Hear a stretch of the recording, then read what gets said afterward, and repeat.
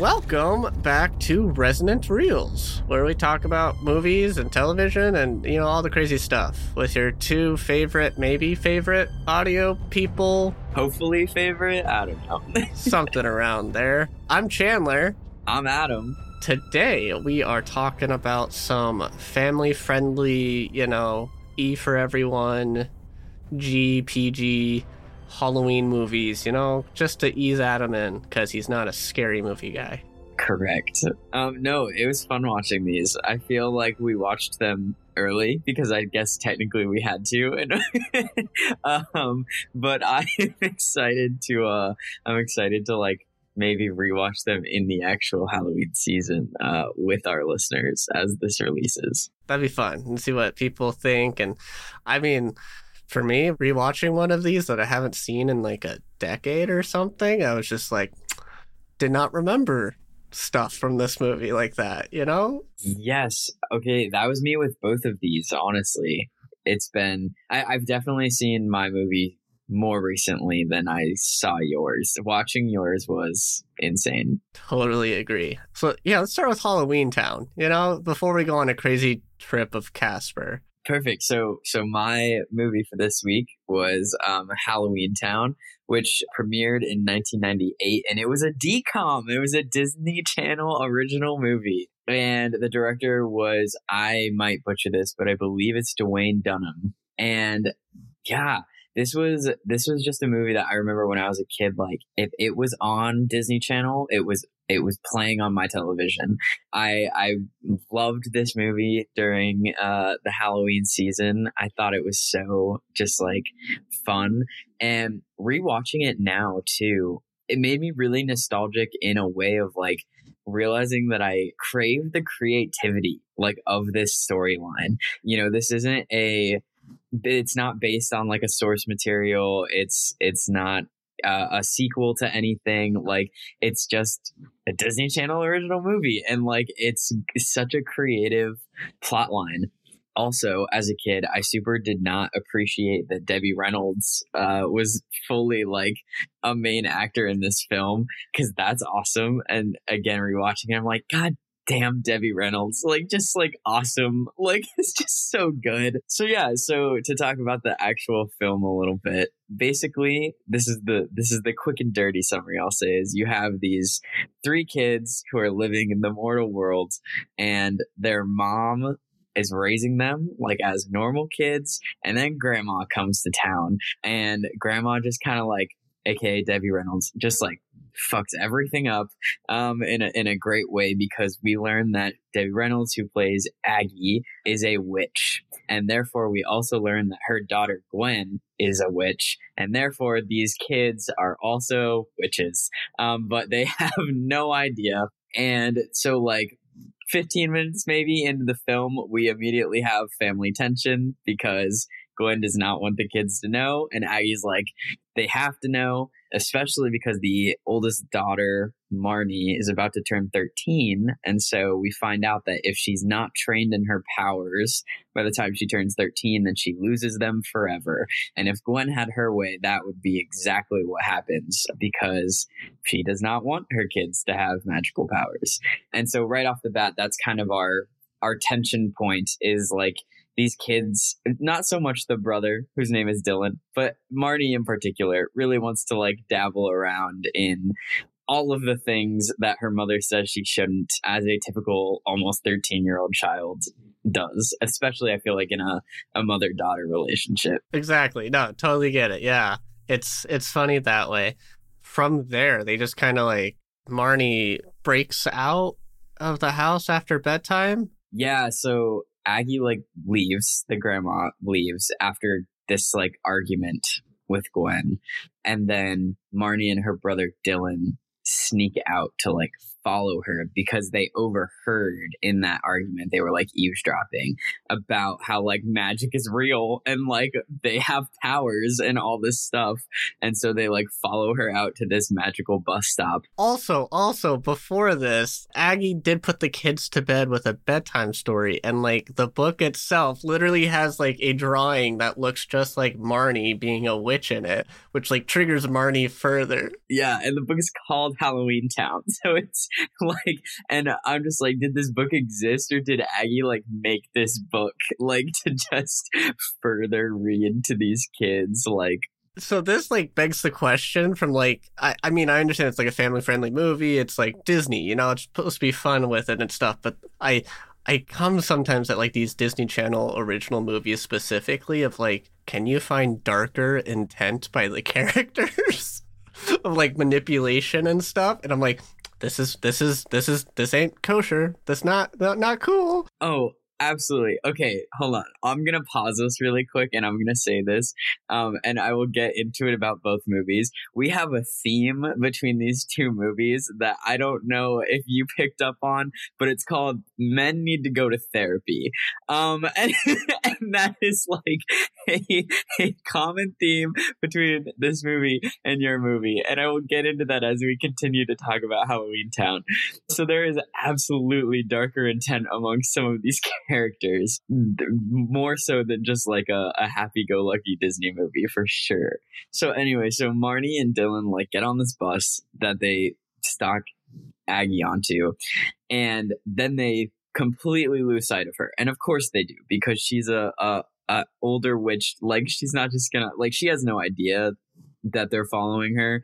So in the losing of their grandmother, they find that their youngest sibling, Sophie, has snuck onto the bus with them. So Marnie and Dylan are following Aggie. Aggie has no idea. And apparently Sophie has been following Marnie and Dylan this whole time, and Marnie and Dylan had no idea.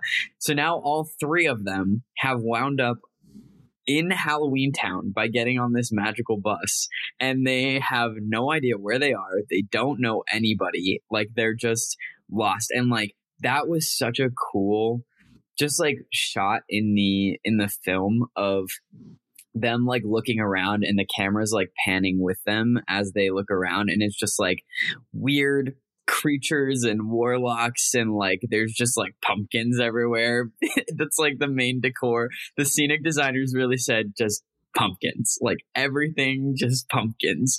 And it was really like a contrast, because the only thing that we really saw in the like mortal realm was the inside of their house, and then like when they walked down the streets of their like suburban neighborhood at night. So this really is a huge shift visually in like their scenic surroundings.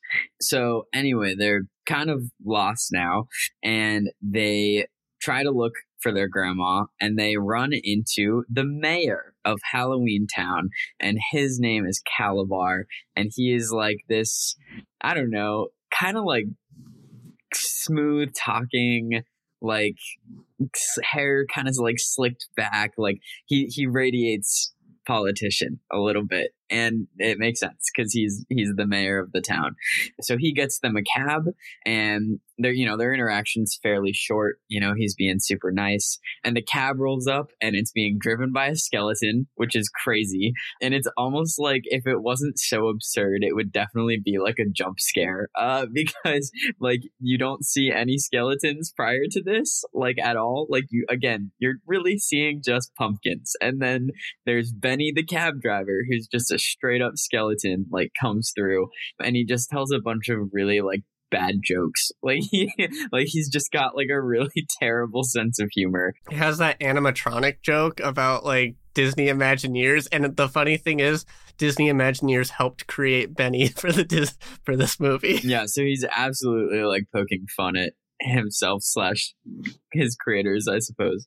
So they get to their grandma's mansion because they learn that everybody in this town apparently knows their grandma. And so they were like, great. So they wind up there, and Aggie is like, how did you get here? But also was like pumped that these kids showed up at her front door. She like, this is everything you can tell that like she's been wanting for forever, which is so accurate, I feel like, to a lot of like grandparent-grandchild relationships, is like they are the ones who like push the boundaries and spoil and things, and it's like their own kids are like, what the fuck, you were never like this like when I was growing up, and they're like, but these are my grandkids, they're not my kids. So like so she like immediately takes him in, and she's like, Marnie, we're training. She was like, get ready, because you're a witch. We're gonna foster these powers.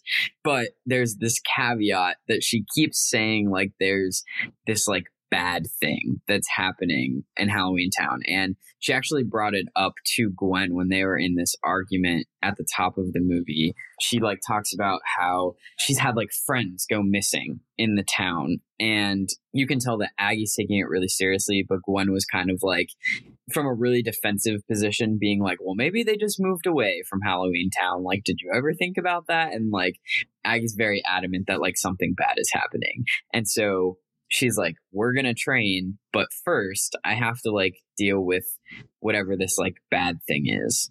And so she like shows them. So this is like their first exposure to their grandma doing magic. She's got this like cauldron that she like whips out. And in the cauldron, we see this like visual of just like this hooded figure, which like watching it now is so funny because it's like not ominous at all. It's like, it's just kind of dorky. It's like very clearly an actor just in some like black robes and like a bunch of reverb put on top of the laugh that just like reverberates through. And so she has this talisman, which this is what's weird to me is because like it's called Merlin's talisman. And so obviously like Merlin is a very popular like magical figure just like within like literature and things like that. But like it's the only thing in this entire franchise that's like, I don't know if historical is the right word, but like that makes any sort of reference to any other sort of magical thing outside of this movie. And so again, I'm like, wait, but I want the backstory on how like Aggie wound up with Merlin's talisman. Like, where's that movie? Because that would be sick. And so yeah, so she's like, this is what I have to use to like defeat this bad guy.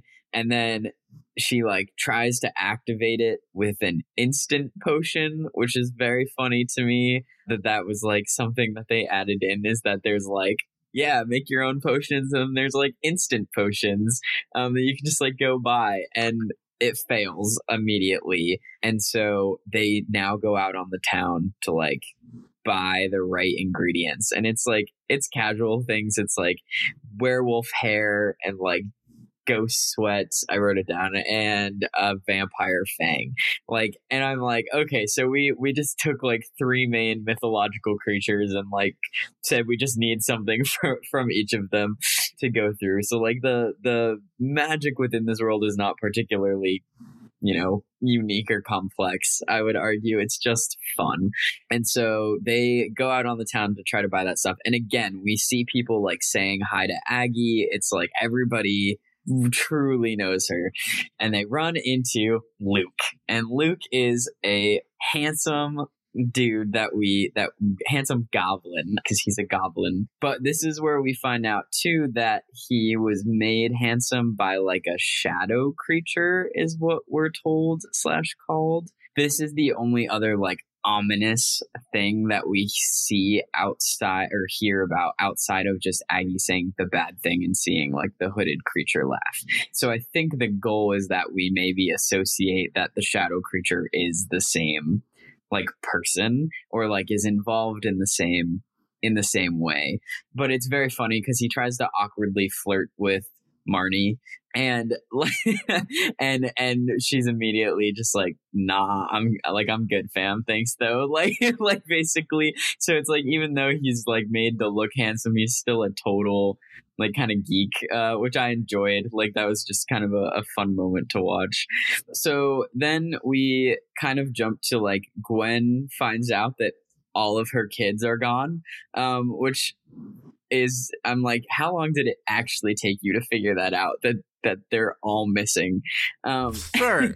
Time in Halloweentown works differently than the real world, right? So she went to go check on them after she put them to bed, maybe a mere 30 minutes after Grandma left, which is a whole day in Halloweentown. Yes. they're like living a whole life in Halloweentown, and she is like, where the fuck did my kids go? It's been half an hour. So she gets to Halloweentown because, you know, we have a classic Disney Channel move of like the parent reacts in a small aside to themselves where she's just like, damn it, mom, or something like that, and like realizes it, like blames Aggie, doesn't blame the kids at all, but is like, my grandma or my mom stole my kids, like basically, and goes to get them. Marnie is very upset when her mom like actually shows up. Gwen's like, we are leaving, say goodbye. Sophie's also very sad. Dylan is such a rule follower. He like, he'll do anything he's told. That's like his character. But then they go to like get on this magic bus, and there is not another magic bus that's going back to the mortal world. And this is where we meet another fun character with this like ticket vendor guy, and he's got two heads, and they are doing the classic thing of not agreeing with each other. So another fun little trope in there for that character that we only see in this moment. They then decide like, oh, well, let's go see Calabar because he helped us before. He's the mayor. Like maybe he would be able to get us like a magical bus back to the mortal world. And this is where we find out that Gwen is the ex-girlfriend of Calabar, and she's like very surprised, A, to see him, and B, that he is the mayor. Yeah, so there's immediate tension, and the kids are like, ex-boyfriend, like they're like learning something, you know, as you do when you learn an adult fact about your parent when you're a kid. And so he leaves. He like has to go do something. I don't remember what he gets called away for.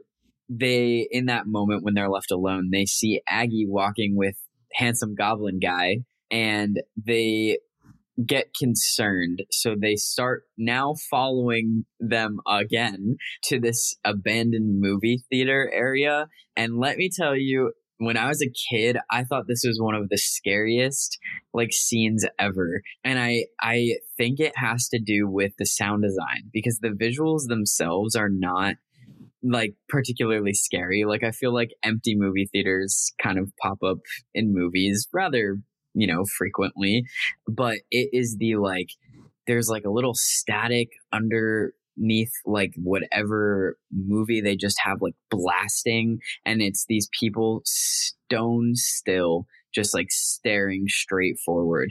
And every time it would come on when I was a kid, I remember like I would just like tense up, and I think it was just the like, they did a great job at the like still vastness acoustically like of that movie theater that just like hair raises up on the back of my neck, and I'm like, oh, this is not a good place. Like this is bad. Like we shouldn't be here. It's weird because right when you like get to that scene of the movie theater, like the whole atmosphere and like mood of the whole movie just shifts, and you're like, it feels like out of left field, but you're like, I'm watching a Disney Channel original movie. Like they're gonna make choices like these just to get the feeling across immediately because they don't have time, because it's got to be under 90 minutes, you know? Yeah, totally. It is very immediate. So it's jarring. Like when it's all of a sudden we're there and I'm like, this is not the happy like string instrument music and horns that we've had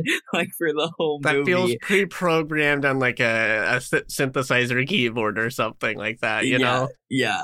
So when they're in this movie theater, this like shadow creature guy pops up.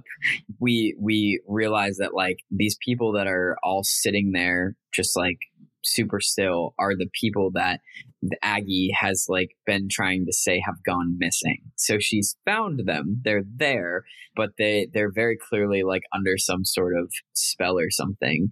And this like shadow creature talks to Aggie and wants Merlin's talisman. Which again, we don't know why he even knows there's a Merlin's talisman or how Aggie has it. But apparently we don't need to know. So it's fine. And of course, Aggie's our one of our hero, you know, martyr characters. So she's like, no. So the kids and Gwen kind of walk in and like see this as it's happening. Handsome Goblin Luke bolts out because he's a wimp and like isn't a part of it.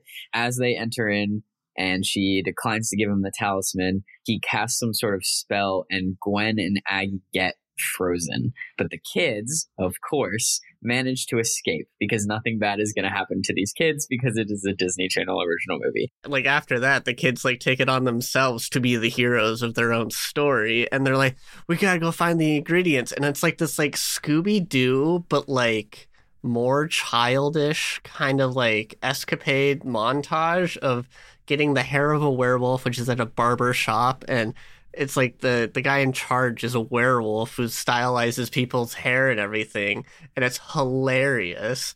And then they have to go get the sweat of a ghost, which is like, who writes this? Who writes this? Because that is like, how it's like go to it's like a gym, like the local gym. Yeah, he was like working out. He was working out, and he goes into like the steam pod room thing, and it's like it looks something from like last century. That's like a torture device, in my opinion. Because I'm like, I haven't seen these in my whole life. Like, who recognizes that as something you use as a normal person? And then they have to get a vampire's fang, so they go to a dentist, which is very cute. Like, again, like like it's the side of like, who writes this, but also how charming. Like, it's very charming. Like, someone clearly was like, well, they're kids, so in a kid's mind, where would these things exist? And like, that's where they were in Halloweentown. Yeah, and that's one of my props to like this movie. Like, they really captured the perspective of these kids a lot. Like, everything is from the perspective of these kids for the most part, except for like the occasional like Gwen being like, where are my kids and stuff like that. But like, it's very much when it's the kids in the scene, everything is from their perspective, and it's their rationale of what they do next kind of thing. And it makes sense for kids, you know? It's like, this is what kids would think to do. I agree completely. I think that's one of the reasons that this movie has continued to like, because it's clearly not the CGI and things, but I think the commitment to the feeling of the film and the perspective of the film is why it continues to get played. Over almost 20 years later? Yeah. I can do math. Over 20 years. Yeah. Okay. 25 even. 20. Great. Yeah. 20. You're so right. 25. Jesus. Whew. Okay. That hurt a little bit. So one of the things I forgot to mention, because I keep talking about pumpkins, there is a giant pumpkin the size of like a car. Bigger. I would say bigger. Bigger. Yeah, you're not wrong. Bigger than a minivan in like the town center, town square. And one thing that they did do was it didn't read as ominous, but it did read as like slightly different, is there would occasionally be shots of like Sophie or Marnie like looking at the pumpkin, and it would just like stay on the pumpkin for a second, and then there would be like a prolonged like synth chord or something that would like play as there was a ever so slightly like zoom in on this pumpkin. So there's a little bit of foreshadowing there, and this is where and those moments were also for some reason very horrifying to me as a kid. So I don't know what was up with me. I think I was just really anxious all the time. But so that once they get all of these ingredients, they are like, they have to activate this talisman with the ingredients, and the talisman has to go in the large pumpkin. It's a jack-o'-lantern because it has cutouts. Maybe that's why it was scary, is because it had a face and it was so dark inside. But it has to go inside of this jack-o'-lantern, and that's how they are going to defeat this demon, is like they have to restore like the magic to Halloweentown. When they go to do that, this shadow creature shows up to try to stop them, and lo and behold, guess who the shadow creature is? It is the mayor of Halloweentown, Calabar. And here's why I say there's a theme of men need to go to therapy. The entire reasoning, the entire motive for Calabar to do all of this is that he's mad that Gwen, who they dated when they were teenagers, okay, chose to marry a human man instead of marrying him, who is a like powerful warlock.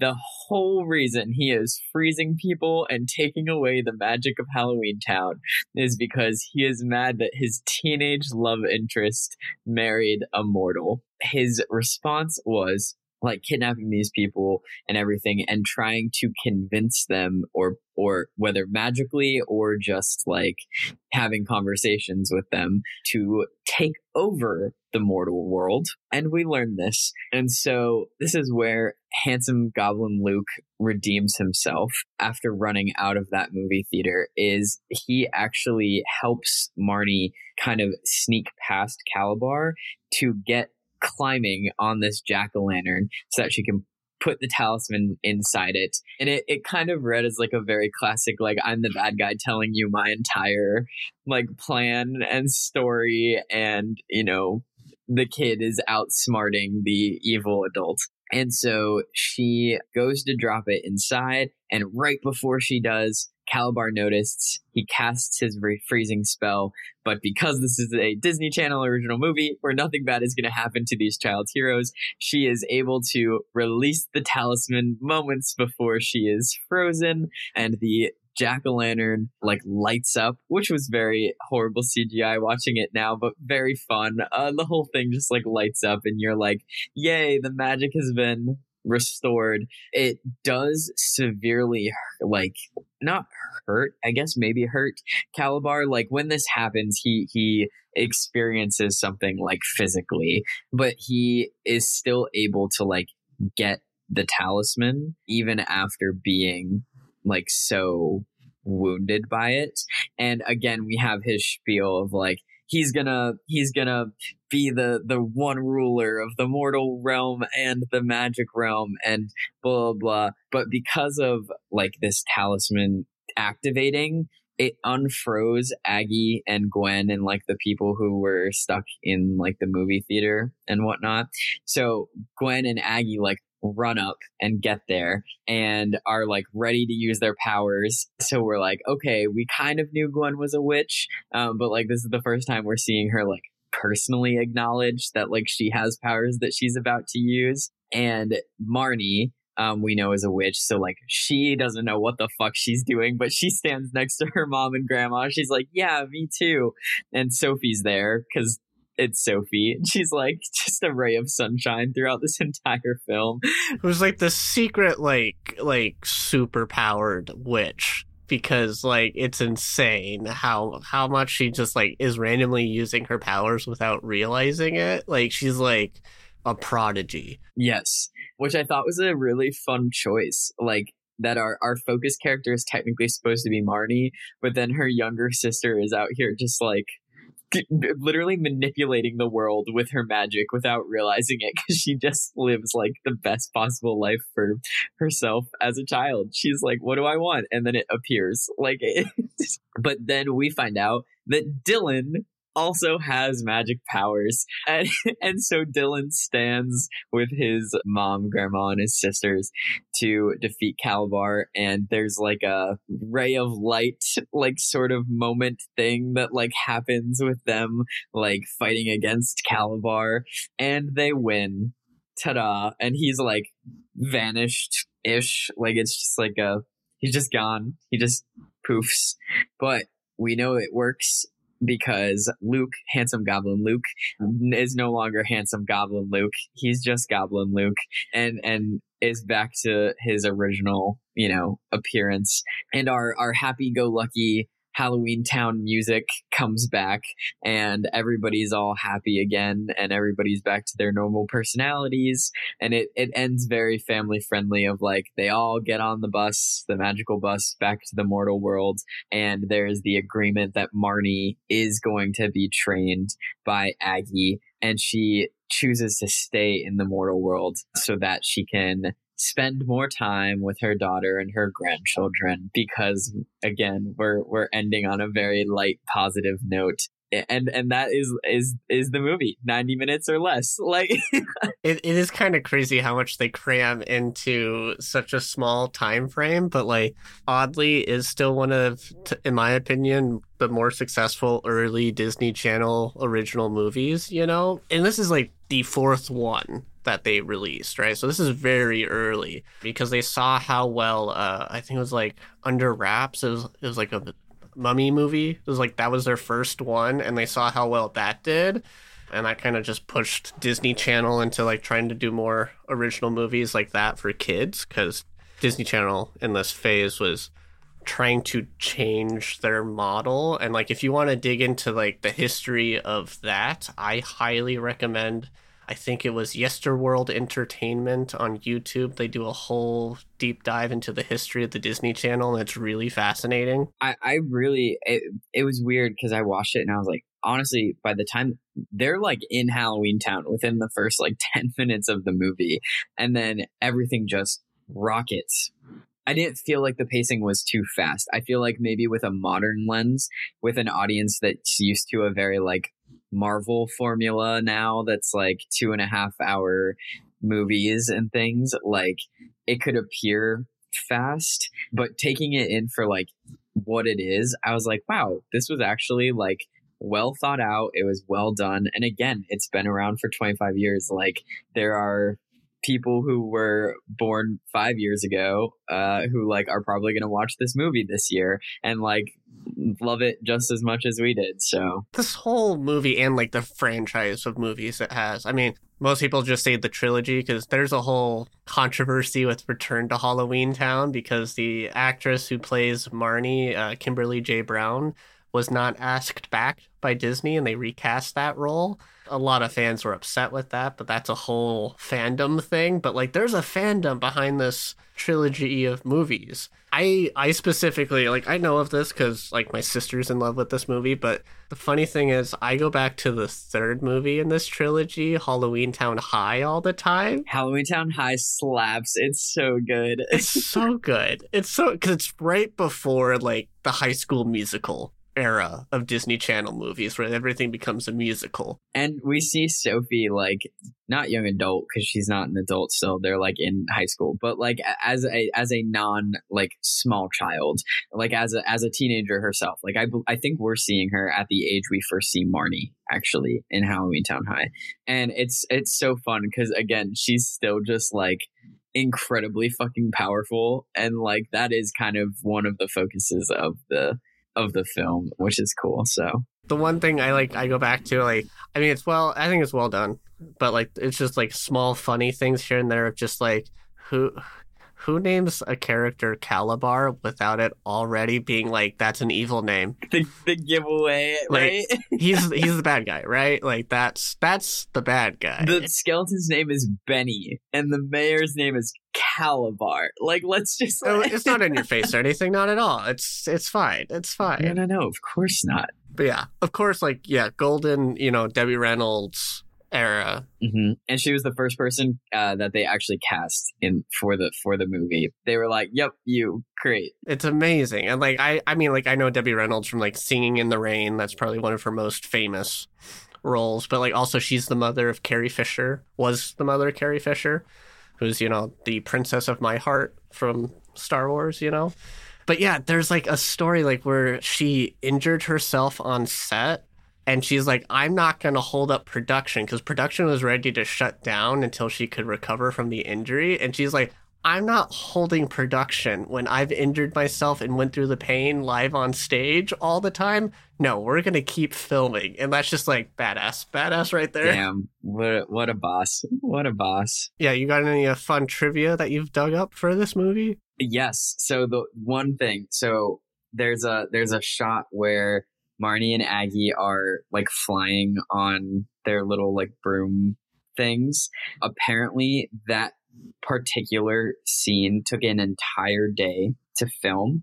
It was literally just the actors against a blue screen, but they spent a whole day filming just that shot.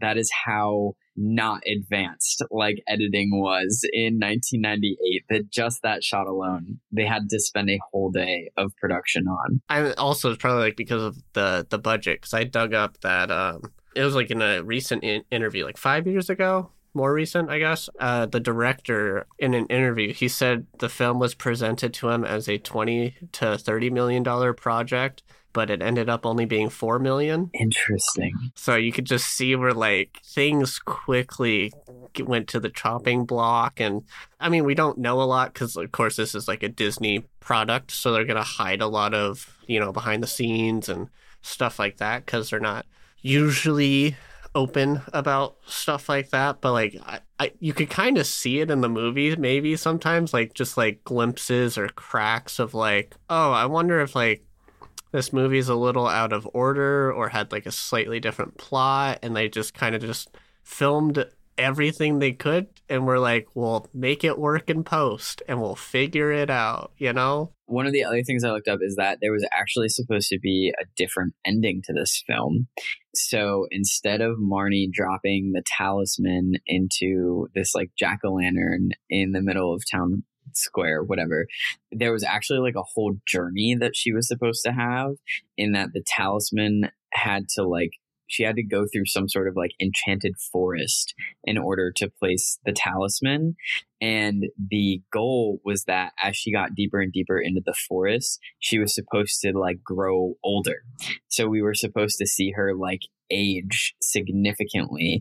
The makeup department even like took a mask of the actress who plays Marnie's face to like make the different prosthetics, but before they could even like complete anything, they rewrote the ending to her putting it in the jack-o'-lantern. But that definitely would have been like a creepier edge to the movie for sure, because like, oh man, that would have freaked me out to like watch a kid just suddenly rapidly age. I thought that was something that was pretty cool. So maybe that was the right choice to like rewrite that by the Disney uppers, because I know they originally pitched another like Halloween type movie to a different director or writer or something, and he had an idea of like making it darker, but they were like, no. I mean, I think that does it for Halloweentown. What a classic. 10 out of 10 recommend. And then I picked Casper from good old 1995, and man, was this movie a trip. If you think like Halloweentown was a lot in such a short time, Casper is a roller coaster of like so many things are like mentioned or like briefly see and then have no context or background or anything, but like somehow this movie works. It's crazy looking back at it. I was not emotionally prepared to like watch this film as an adult, because I feel like I processed way more of what was happening than when I watched this as a kid. I truly don't think that I haven't watched this since I was like 9. I mean, I think it's like maybe like 10 or 12 or something the last time I watched it, which is still like forever ago. That's like over half my life ago, which is crazy. Yeah, so the movie, the premise of the whole movie is like there's this, the whole beginning is just so weird. Like I didn't remember any of it. So like when it was happening, I was like, wait, this is the premise of the movie? And it's like this extended before the opening credits sequence of this father died, and following his death, the only heiress was like Kerrigan, I think is her name or something. Which was a cool name. I know that's such a small thing to say, but I was like, that's not a basic name that you hear at all. And so I was like, oh, cool. So they're going through like the last will and testament kind of thing. And she's only left with like his big manor, the Whipstaff Manor, which is a unique name as well. And she's really upset because she wants money, because she's like this, you learn she's just greedy. She just wants money and fame and power. But she's like, I got left with this old dingy house. Unbeknownst to her, like ghosts have inhabited it. I don't know how or when Casper and his uncles got into the house and, haunted it, but like they're just there. Yeah, we have to assume that they were decades before Kerrigan's dad owned the manor. Like we learned that he clearly wasn't the first owner, which we'll get into why we know that, I guess, or can infer that. But she and like her, I want to say it's lawyer, who is also played by the legendary Monty Python star Eric Idle, which is like so many guest stars in this movie, and it's crazy. Well, even Kerrigan herself is Kathy Moriarty, and she's like a big TV actress. Christina Ricci's in this. Bill Pullman, Dan Aykroyd shows up as a Ghostbuster at one point. Anyway, we'll get to that. So like they try to go in the house and then they realize it's haunted, and so they go through this like whole escapade to try and get rid of these ghosts because she thinks there's like gold hidden in this mansion. She's so greedy that she's pissed that the only thing that she got left was the house, and she tosses the entire like last will and testament papers into the fire, and her lawyer's like, wait, the deed to the house is in there, and the flames revealed secret writing on the deed that was like something about treasure, and that's the only reason that she gives a fuck about the manor, is because of like that sequence of events. As they're trying to exorcise these ghosts out of this house, they go through, you know, all the things. They call a priest, who's played by Don Novello, who's famous apparently, but he's before my time, my generation. I recognized his voice, but I didn't recognize him. But then they also call in a Ghostbuster, which is just hilarious to be doing that. I literally wrote down the dialogue from that moment because he comes running out and he goes, who you gonna call? Some guy. And then like runs off, and it was so fucking funny. I was like, that was such a well-written bit. They're at their wits' end, and they end up calling Christina Ricci's character's dad, who's played by Bill Pullman, because he is a therapist for ghosts or something like that. But like he's been like ran out of town from previous places because people, you know, it's the classic 90s thing of like if it's too like just off of with like societal acceptance, you're an outcast, get out of here kind of thing. And like it's just funny of that like trope that they like really hammered on very early in the movie. Yeah. So and then you get the opening credits and you're like, okay, this is gonna be a trip. Got it. But so Kat, the 13-year-old daughter, she and her dad end up going to this mansion, and they kind of like, the plan is to like only be there for like a week or something, a couple weeks, because Kat's really upset of like all the moving around kind of thing. She wants a normal life. She's tired of being tied in with her dad, of a freak and stuff, though like she doesn't think of him as a freak. She sees him as like this broken person because their mother passed away, and like this kind of ties in with the theme of like men need therapists, because he's really not over the passing of their mother. He's not okay. Hence, he's been trying to get in contact with her by being a therapist for ghosts. So that's that whole thing. But like immediately when they start unpacking, like Casper is just hanging around. He's a ghost. We don't know why he's there or anything. He's just there. Because we also find out like they can leave. Like they're not tied to this manor at all. He literally like, and there's a scene where like she's new at this new school. He shows up in a poster of Mount Rushmore and like winks at her. He like travels down telephone wires to like go like, because that's actually what happened. He planted the idea in Kerrigan's head to call James this ghost therapist, and so I was like, oh, so he can just leave. I was like, they just like being at Whipstaff Manor, apparently, which is not a trope that I feel like you see often. It's like the ghosts stay with the property, and these ghosts are like, I'll go wherever the fuck I want, thank you. Like, yeah, and it seems like Casper is kind of just stuck wherever his uncles go. He's just kind of tied with them for whatever reason, because he is a kid ghost, you know, which is kind of like dark, but like we don't really dive into it until later. It's super dark. But anyways, so like Casper tries to like, because he's kind of got a crush on Kat, which is kind of like weird. And you're like, so this is where this kind of like fetish type thing kind of just popped into media like crazy, I feel like, was this, as well as, you know, the movie Ghost with Whoopi Goldberg and stuff like that. So he tries to like talk to Kat. She freaks out, and it's just this whole thing of like, there's ghosts, and the dad gets crazy excited, and then like Casper's like, guys, you gotta be careful, my uncles will be back any moment. And then the uncles all return from like gambling and having a night out on the town or something like that. Yes. And it's just this whole epic sequence of just nonsense of like battling these ghosts. And like Bill Pullman's character, he gets like a vacuum and it's like sucking them up, and he's like fighting them with brooms, and it's just hilarious. But like I can't like they did so well for a movie that came out in 95 of having these actors react to nothing, knowing that these ghosts were going to be put in post. Like, it was oddly so realistic. It's very believable acting in this world. It helps that like Amblin Entertainment, which is Steven Spielberg's movie company, is kind of backing this. So they're like, we're going to do this right. We're going to help you get the resources to make sure this is done right.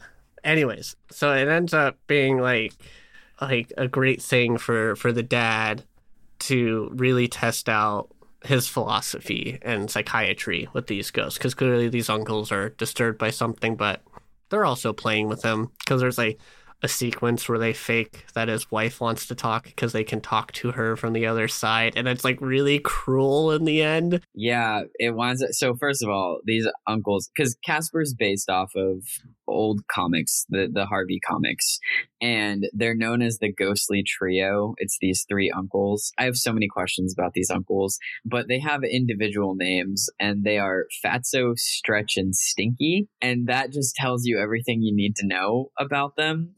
But at the end of this prank, it's literally like Fatso in drag, and he like gives a big kiss on the lips to James, this dad ghost therapist guy, and it was like heartbreaking. He like there's this big buildup of James thinking that he's gonna get to see his wife, then it's not that, and it's very clearly meant to be a funny bit, and I'm sure it landed maybe a little bit differently at a different age, but watching it like this, I'm like, oh, oof, like that's just like painful. He falls depressed after that, and like it's a whole sorry, I'm just like I'm trying to think ahead of this movie, but like goes off the rails after this point, I feel like. Yes. Also, mind you, this whole time we do not see Kerrigan or her lawyer like at all.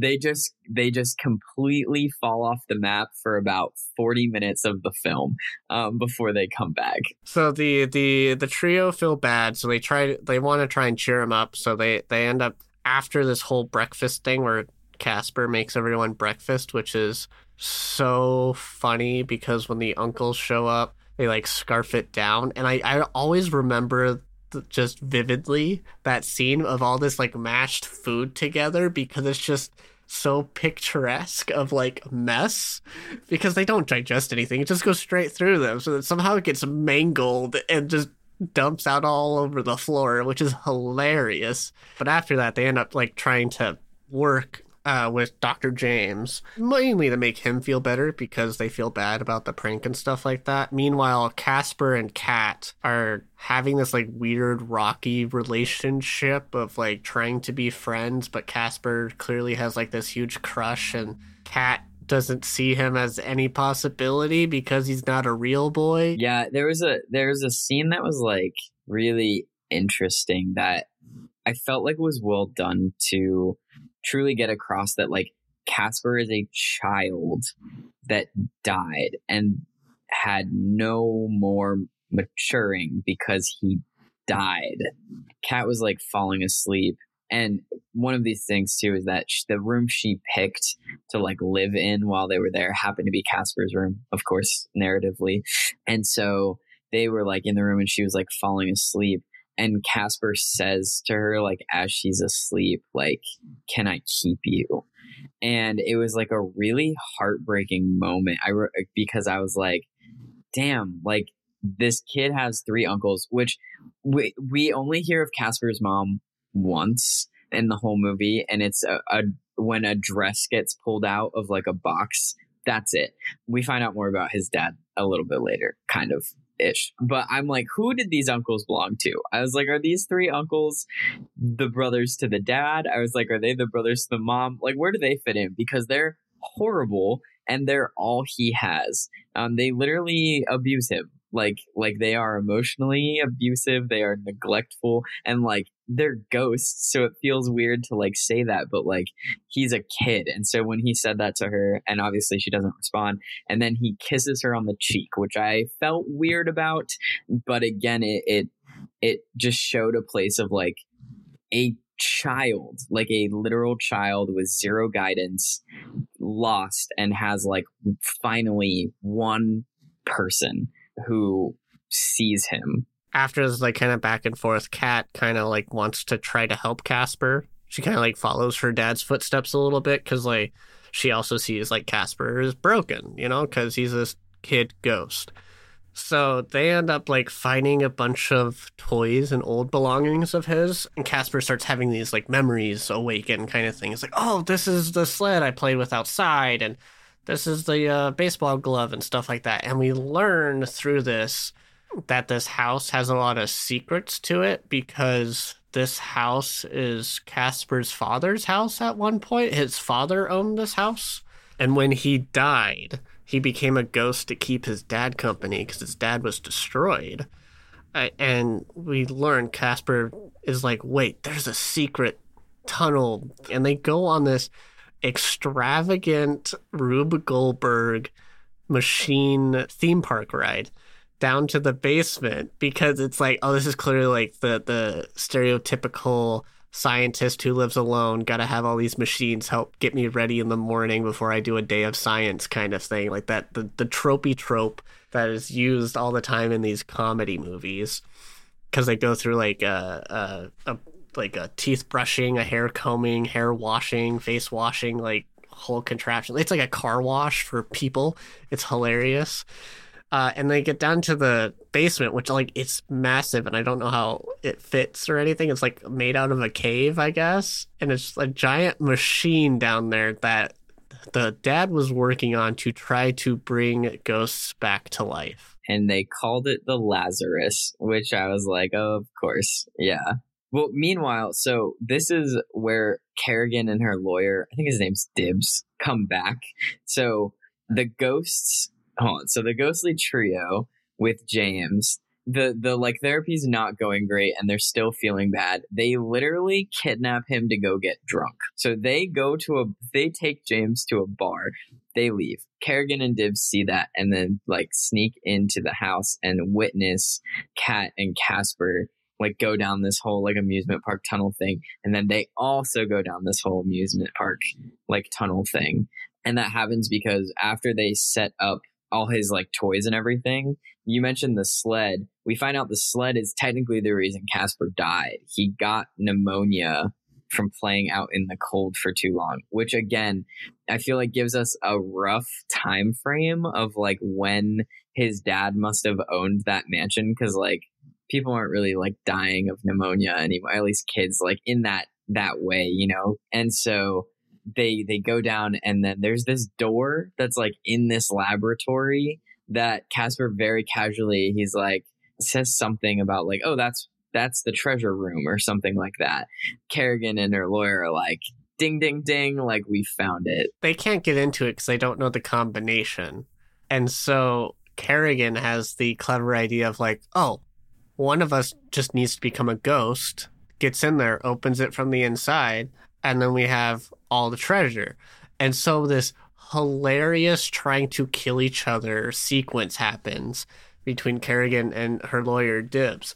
It's just so funny of them trying to kill each other, and it ends up where Kerrigan goes off the cliff in her Range Rover and dies, and then she becomes this like crazy giant ghost who is just has more work done into her as a ghost than all the other ghosts in CGI, which is weird. Okay, there are like 4 different ethereal character designs that are within this because, well, we'll get into that, but we're hitting 2 so far. Kerrigan looks vastly different as a ghost than Casper and the ghostly trio. Meanwhile, back at the bar where James is getting drunk with all the uncles and stuff, they end up like doing karaoke and stuff, and he's gone. He's plastered. He's not making sense, and I forgot what the clever idea was, but he's like, I'm gonna go spend more time with my daughter. Yeah, but the ghosts were like,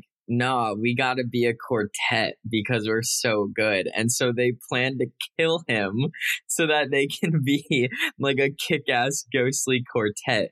But then in his drunken state, he like expresses like how much they like mean to him and how like he'll tell Kerrigan to like go fuck off basically. And so they're like, wait, Like, James is cool. And then he falls into a trench and dies. That's right outside the bar doors. Like, who does that? So it's this like, oh, we'll kill him. Oh, wait.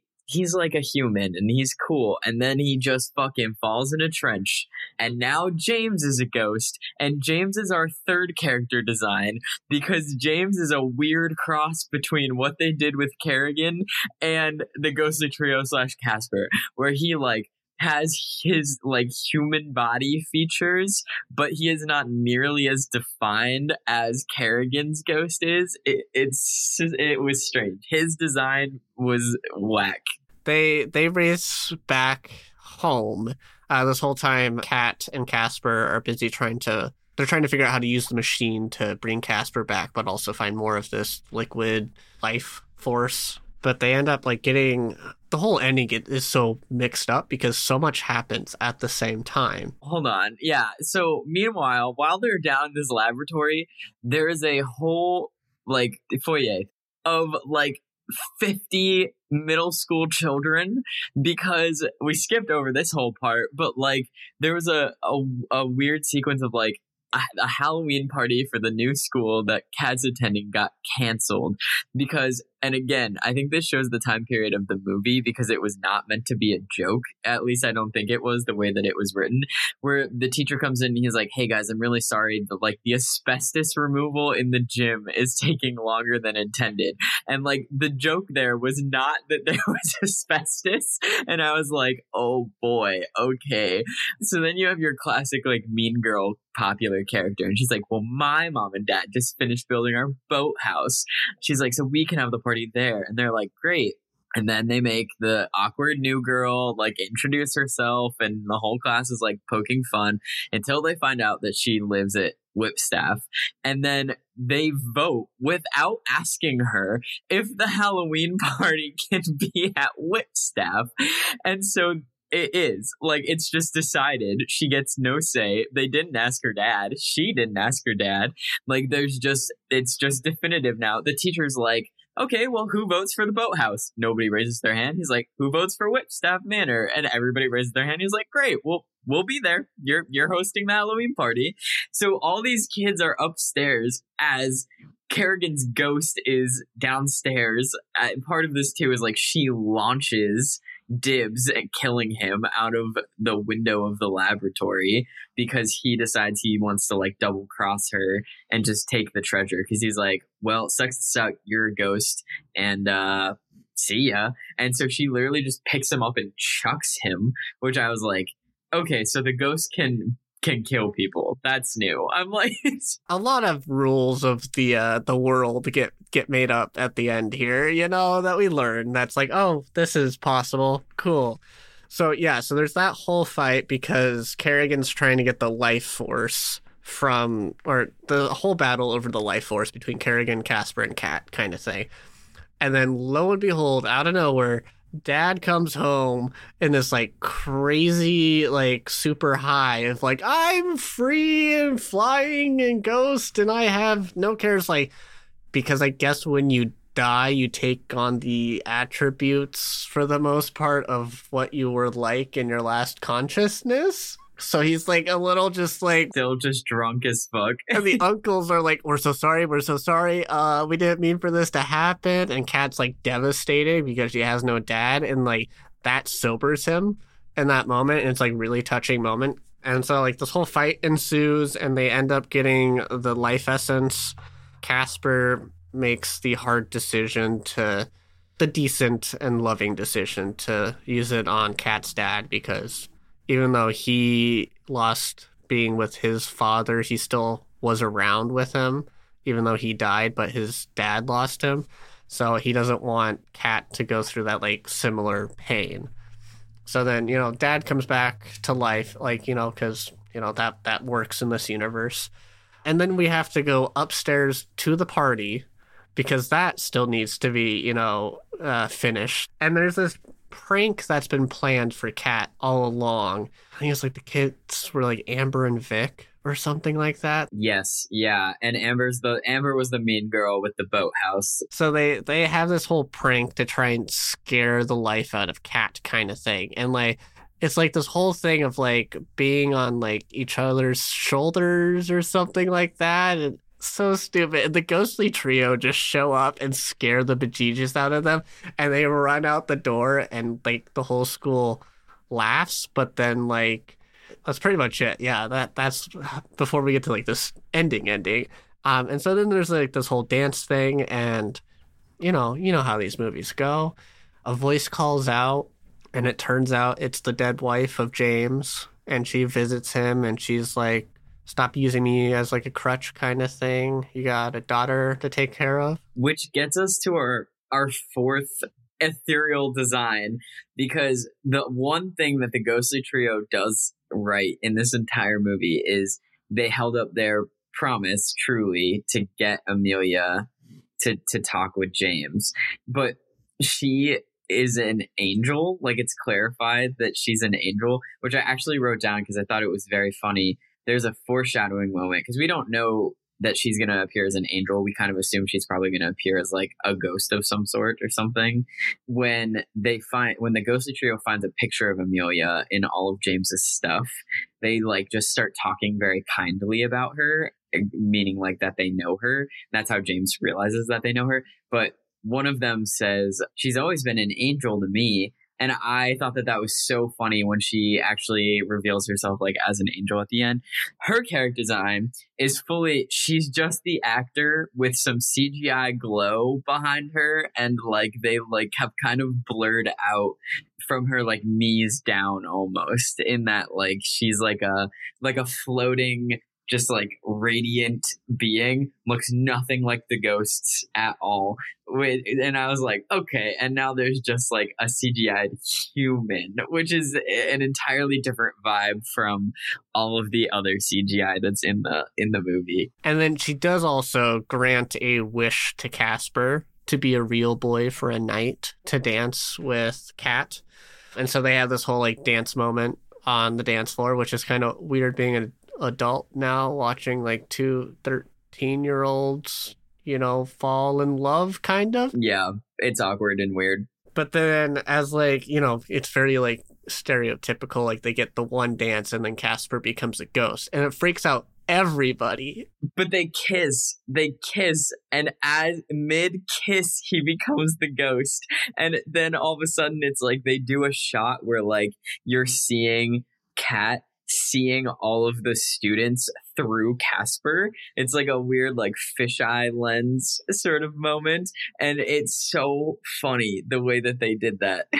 And then like all the kids freak out, and it's this whole thing of them running out the house, and it's just silly and nonsense, and like that's kind of just how the movie ends, and it becomes like a dance party with Kat, her dad, and the ghosts that are still around. The uncles like play the theme music, basically, like the Casper theme music, and then Kat, James, and Casper all dance. Which is also a badass cover of the original theme song by Little Richard, which is like, how did I forget that of this movie? Out of all the things of this movie I could forget, I forgot that.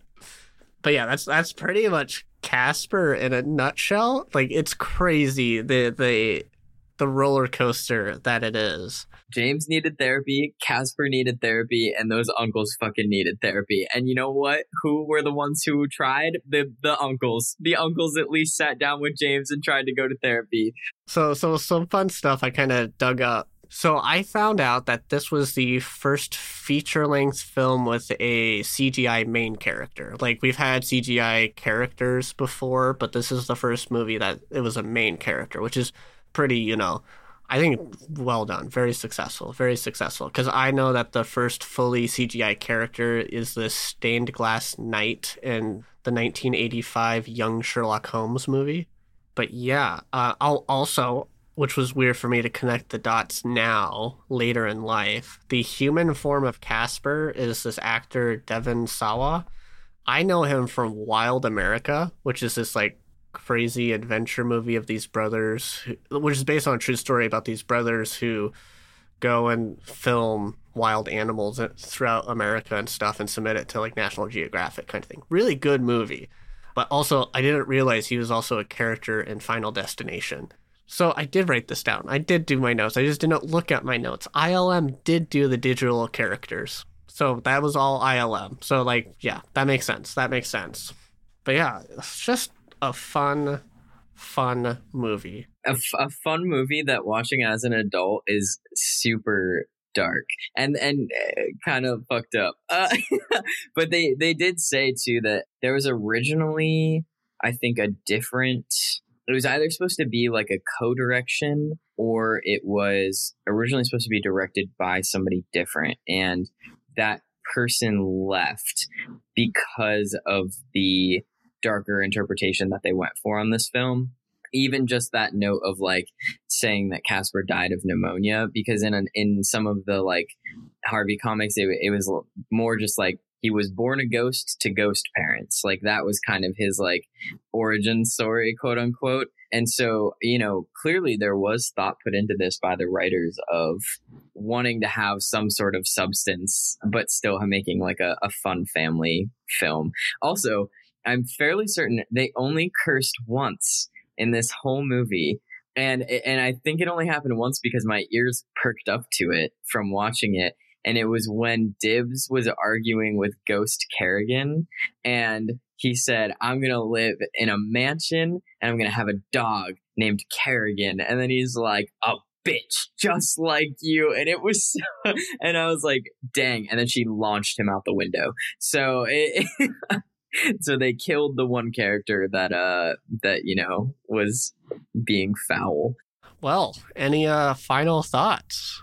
Nah, it's just fun watching these movies that came out that we, watched when we were kids with an adult lens. I know we did that with some other movies already too, but it's one of the things I'm very much enjoying about these watches. I can't wait till we get to a couple movies where like, oh, these are not good movies. Like we'll find some gems that are not gems anymore, And I can't wait till we do that, because then we'll be like, I don't know why I liked this as a kid, but I did, and now I know it's wrong.